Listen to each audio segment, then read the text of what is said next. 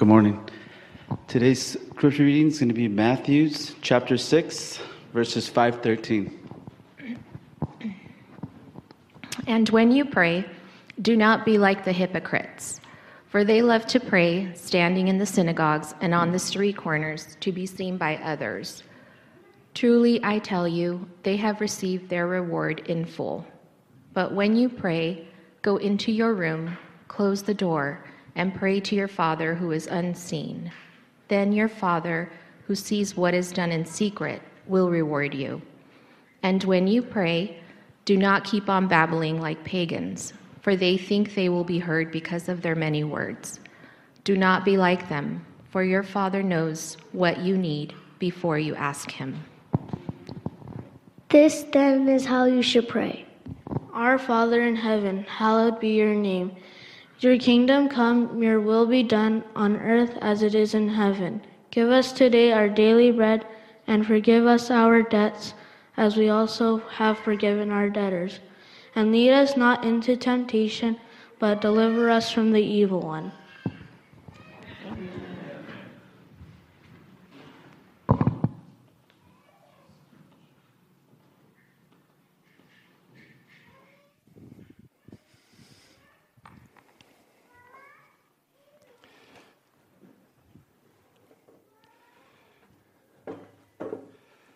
Sorry, I've got a few extra notes this morning because, just because. Welcome. This is the moment that I know that you look forward to this like I look forward to it, because it has to do with God, and it has to do with opening our Bibles. And we can, and you can, open your Bible or look on your phone to Matthew chapter 6. We've been dwelling here in Matthew chapter 6 for now 5 weeks, and we're coming to that place where we have enough. How shall we say? We have enough time spent here that I'm impressed. Young Master Flores was able to say the whole Lord's Prayer that we have here in Matthew chapter 6 by heart. Thank you, Mom. That was Dad. That was excellent effort. We usually don't have a problem saying this prayer.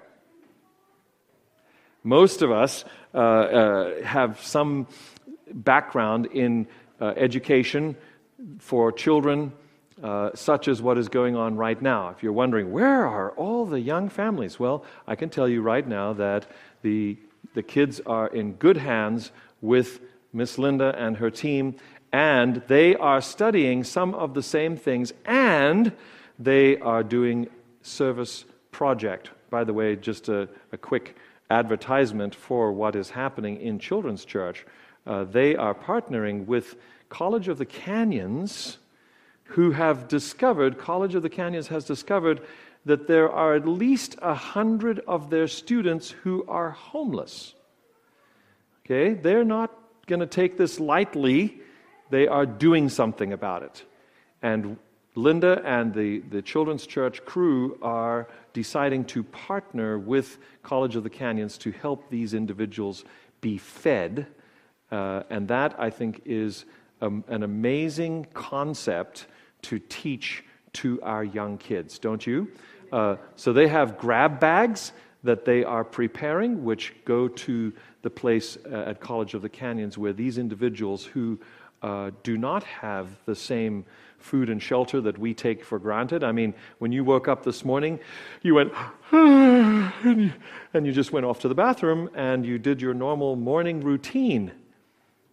Just imagine, you no longer have that house. You wake up somewhere else. I don't know where. And so your morning routine consists of something else. It boggles my mind to even think like that. I mean, I love camping. I really do. But it's not the same as when I get up in the morning in my house. So your kids and mine are learning about how they can be of assistance in this town with individuals who are trying to get an education, trying to be good citizens in the United States of America, and are homeless. So That's where they are. We've been talking about Matthew chapter 6. We've been talking about the Lord's Prayer. And if you may have noticed, the text that gets read in front of each of these has been a little bit more each week. And so this week we come to verse 13. Lead us not into temptation, but deliver us from evil. Okay? This is where it ends. I don't know about you, but I learned, for thine is the kingdom.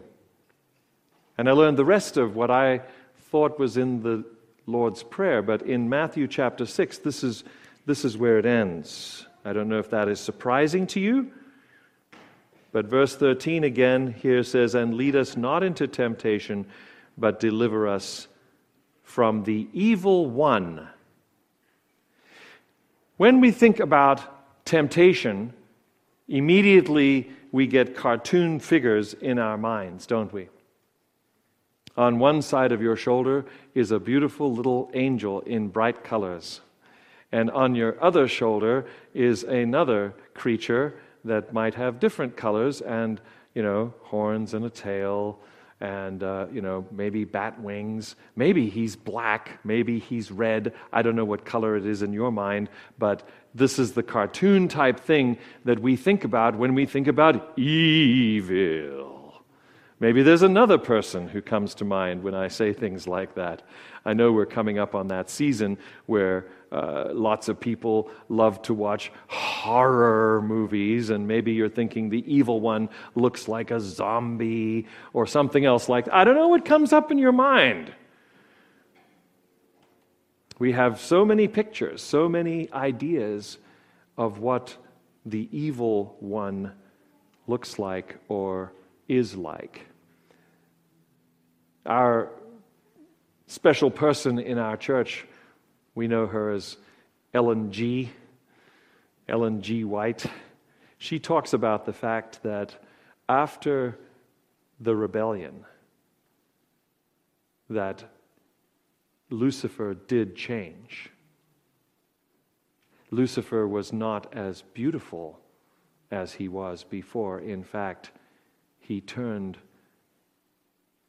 a reptilian, well-informed opinion about what is going on. I don't know all the details of what is happening in Washington, D.C. right now. I want you to know that this is probably the hardest part of this prayer for me. I have struggled this week in trying to think about what would be best to share with you, because my tendency is to go global.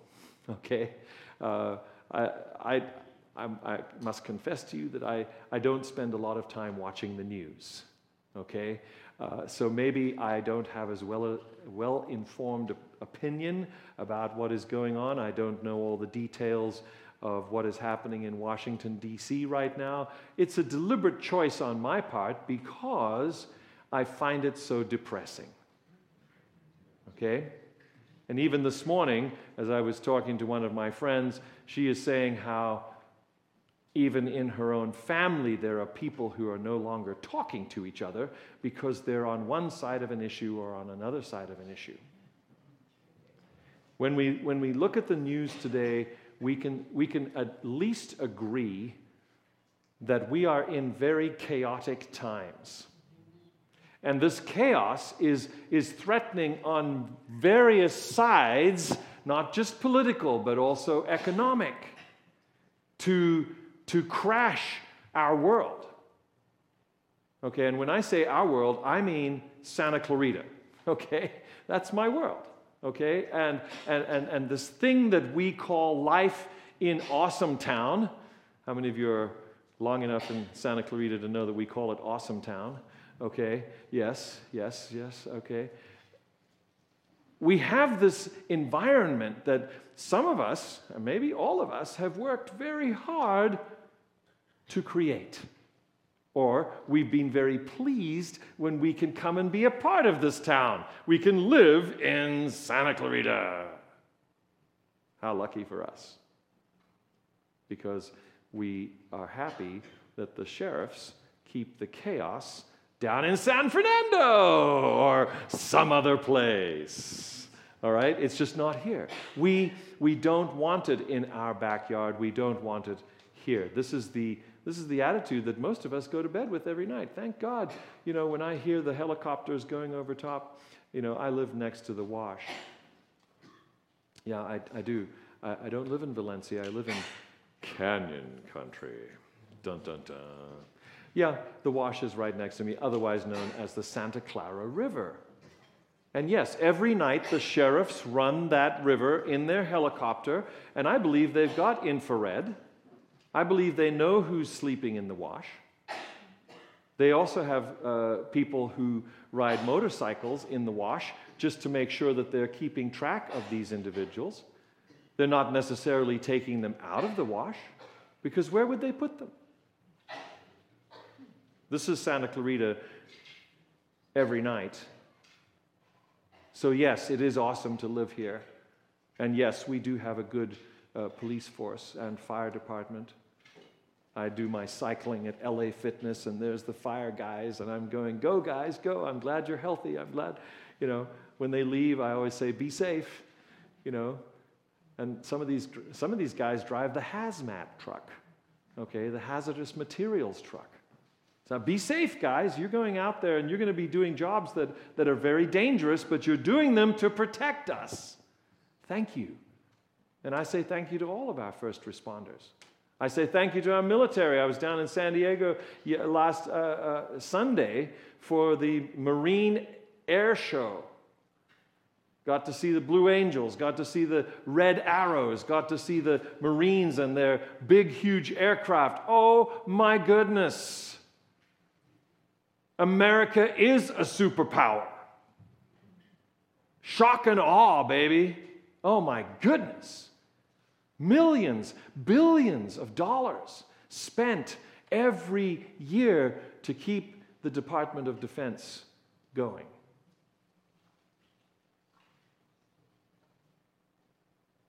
You can feel safe. Marines will come to your rescue. I saw them. I saw those jets that can hover in the air like this with 30,000 pounds of air pressure going down, holding this huge jet in the air, just as still as you like. I saw those helicopters. I saw those Marines roping down from those helicopters. It's awesome. It's also somewhat terrifying to think that might be deployed against someone. I wouldn't want to be on the other side. Let me tell you, I'd want to be on our side. So you have this prayer. Lead us not into temptation, but deliver us from evil. What is the evil? That's the question that I have been wrestling with this week. What is the evil that we are asking God to deliver us from? Is it the global system that mangles millions of lives? Is it, like I said to one of the people, I don't know why I said this to this guy in O'Reilly's this week when I was buying a part for my car. Are we aware of the international debt that some nations suffer under? Are we aware of efforts to lift those burdens, to forgive those debts? And are we aware of the attitude of maybe our government to not do that? We're talking not just people, we're talking entire nations that will never, ever be able to pay back their debt to the International Monetary Fund or the banks or the corporations. Okay? So if you have the misfortune, are you glad to be an American today? If you have the misfortune to be born in one of those countries, your only hope is that you can get to America. or that you can get someplace else other than that country, because that country is never, ever going to be free. So, on one level, I wonder whether or not we can look and be honest today and say that when we pray this prayer, we are actually praying a prayer to say, there is systemic evil in this world today. It's part of our global economy. It is not honoring God, as much as we would like to think that it is. It is hurting millions, I would guess even billions of people today. My question as a God-fearer of the Creator God of the universe is, am I okay with that? Do I even think about it? Does it affect the way that I purchase things? Does it affect the way that I participate in the economy? Or do I just push it out of my mind and say, you know what, I'm just going to continue shopping at H&M. Even though the really cheap shirt that I bought there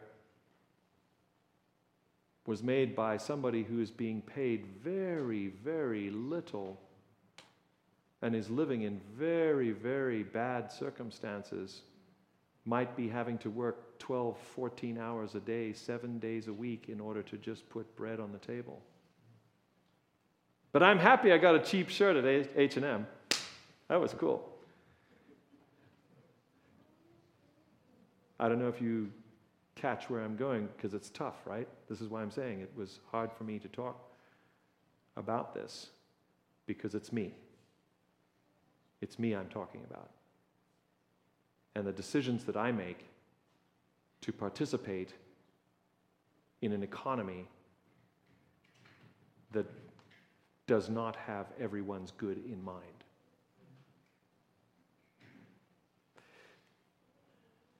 When we are faced with confrontation and chaos, there are two reactions that are told to us that we usually have as human beings. When somebody comes up to you and says, you know, they've got a knife in their hand and they say, give me your wallet, you've got two choices, right? You can either fight or you can run. Now, if you don't want to fight, you probably should give them your wallet and then run. Or they're going to run because they're going to want to run off with your wallet. But when we're faced with these kinds of chaotic, difficult things, whatever it is, I just use that as an example, we usually feel we only have two choices. Well, today I'm going to offer you a third, because the question that comes up with this particular part of the prayer is, well, Pastor, and I'm saying, well, how are we supposed to live in this situation in our world today? How are we supposed to be able to say the 23rd Psalm, verse 4, that says, even though we walk in this valley of the shadow of death, okay, have we been describing the shadow of death that is over all of us, and I mean globally? Yes. So as you say that psalm, as you say this prayer, and you're saying, Lord, please lead me not into temptation, but deliver me from evil, you're talking about the situation of you coming in contact with this evil, and you're asking God for a way out. How am I supposed to live? How am I supposed to get out of this situation and survive? Okay, the psalm says, I will not fear. So you're making a statement there. I'm not going to back down. Why? Because you have my back, God. You are my leader. You are my shepherd. So he offers us actually a third way. Instead of fight or flight, which are the reactions that the psychologists tell us are human reactions to confrontation and chaos and evil coming in contact with us, we either run away or we want to fight, there's a third way.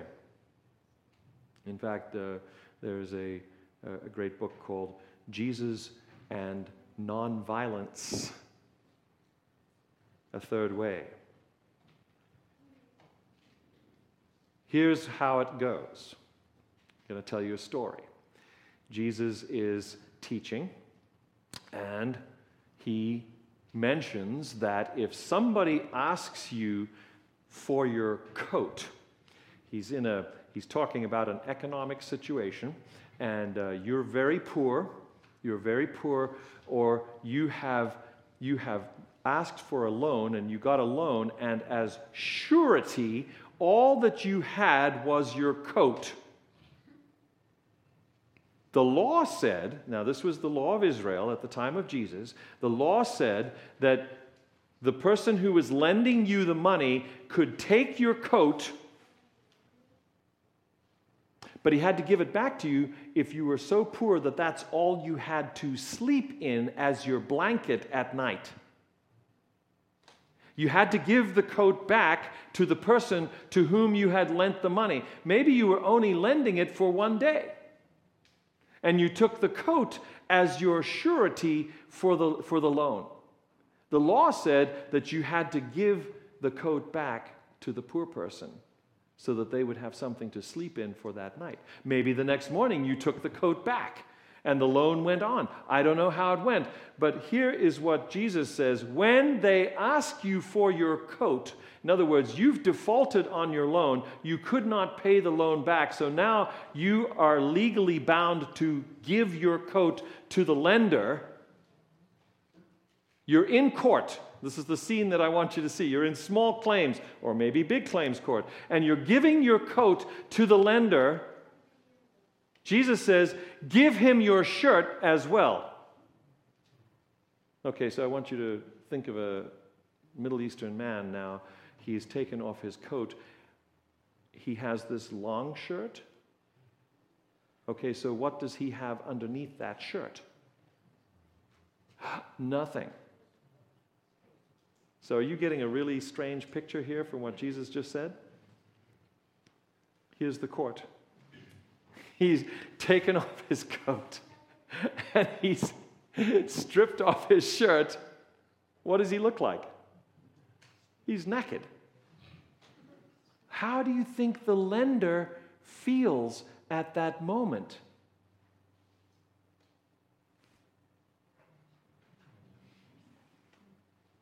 Jesus says, don't break the law, but show how the law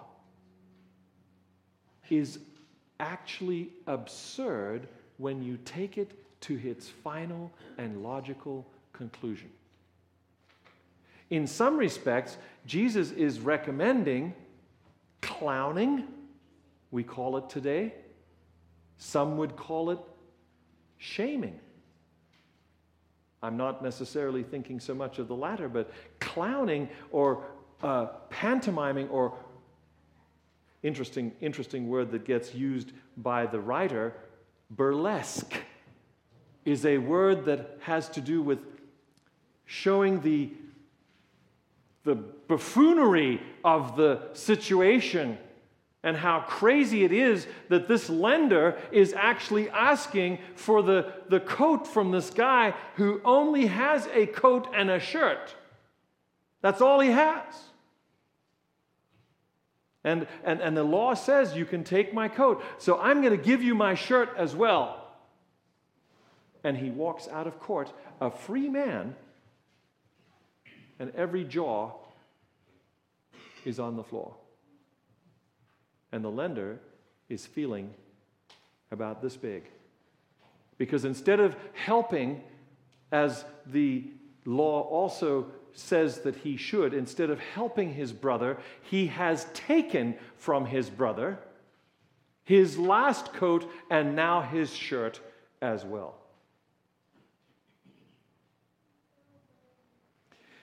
Jesus teaches his disciples to pray, and he says, when you pray, say, lead us not into temptation, but deliver us from evil. So I'm putting forward the idea today that you may not have associated with this prayer before, because it's a very revolutionary prayer.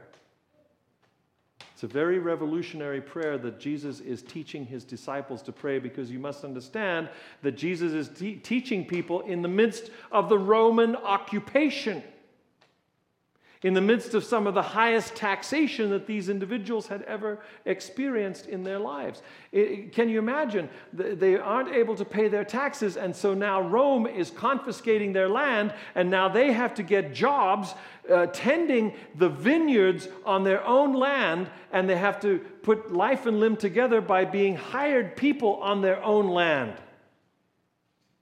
This is what is happening. These are the people that Jesus is talking to. This is the political, social situation in which Jesus says, when you are praying, say to your heavenly Father, lead us not into temptation, but deliver us.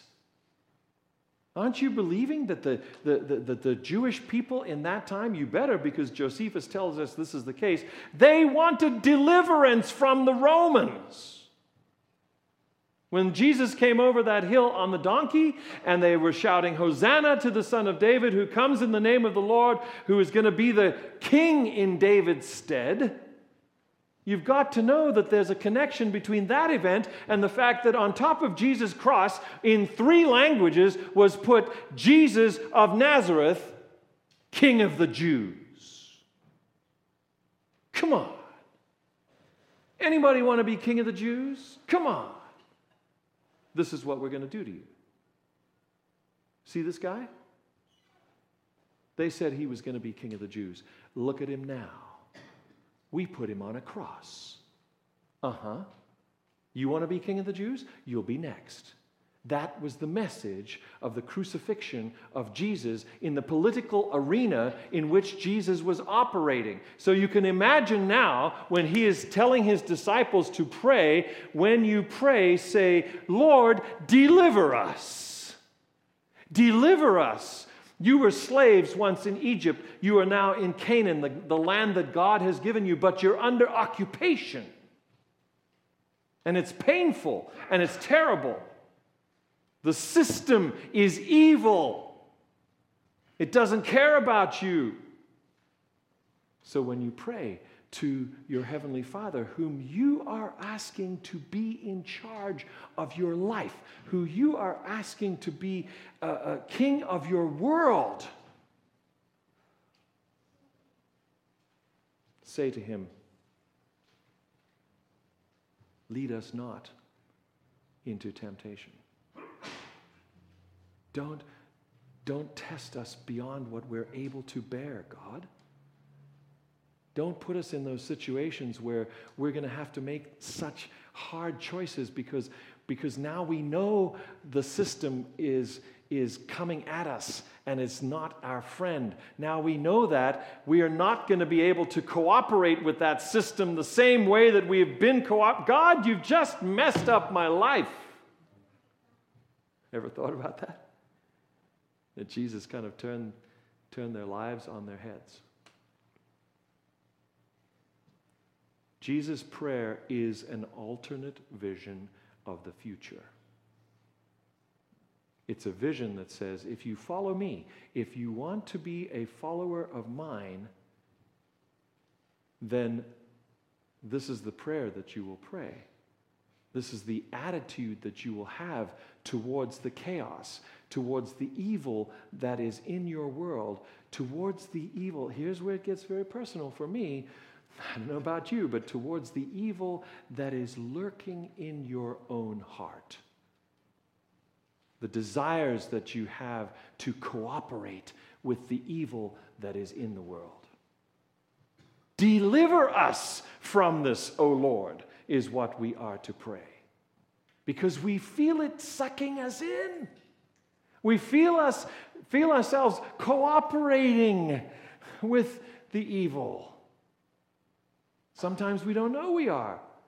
I call those sins of omission. Sometimes we know we are. Those are sins of commission. We are cooperating with the evil. So here in the prayer, Jesus is asking us to trust God with our lives. And again, the piece, I guess, that I'm offering you today is that he presents us with a third way of acting once we accept that we are his followers, and we don't want to be wusses and run away, and we don't want to commit violence because that is the way of the evil kingdom, to be violent. We don't want to continue the violence in our thoughts, in our language, in our actions. We don't want to continue the violence. There is, fortunately, a third way, and that is to keep the law, but show its logical conclusion and how absurd it might be to be a part of that. In that moment, the lender, in the story that Jesus tells, the lender has an opportunity to repent. The lender has an opportunity to say, you know what? This is a stupid law. Why am I doing this to my brother? Why am I taking his coat? It's the only coat he has. Why am I doing this? The lender has an opportunity to see things differently, and that opportunity was served up to him by the person he had been lending to. The person didn't fight the system. The person didn't run away. But the person served up a picture of how the system was absurd. Now, I don't know if this has any meaning to you. I'm praying that you will think about it this week because I'm still thinking about it. I'm not done thinking about this because it's big. It's huge. It has a lot of, here's a big word, it has a lot of ramifications. The ripples from understanding this, I think, go on for a very long time in our lives because they have meaning for our relationships. They have meaning for our jobs and our way of life in Santa Clarita today. That's why I said it was hard for me to think about how to say this to you, but I've said it the way that I have, and I back it up by saying that the Holy Spirit promises that he will lead us if we will follow. He is the Good Shepherd. He is Jesus. He is God the Father. They're all one together, and they have promised that they will lead us in this if we will follow. So he's not going to leave us comfortless. He's not going to leave us without direction.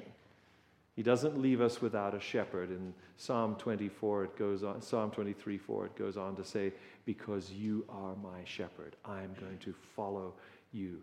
So I'm going to say today that is my prayer for you as we finish up this prayer, that as you say this prayer, whether it's part of your daily devotions or it's part of your Sabbath morning exercises, and you say, Our Father, which art in heaven, hallowed be thy name. That you'll be thinking about each of these major concepts that we've had over the last several weeks, and that it ends up with, and Lord, please, lead us. Sounds like a very definite decision has been made. Lead us not into temptation, but deliver us from evil. Amen.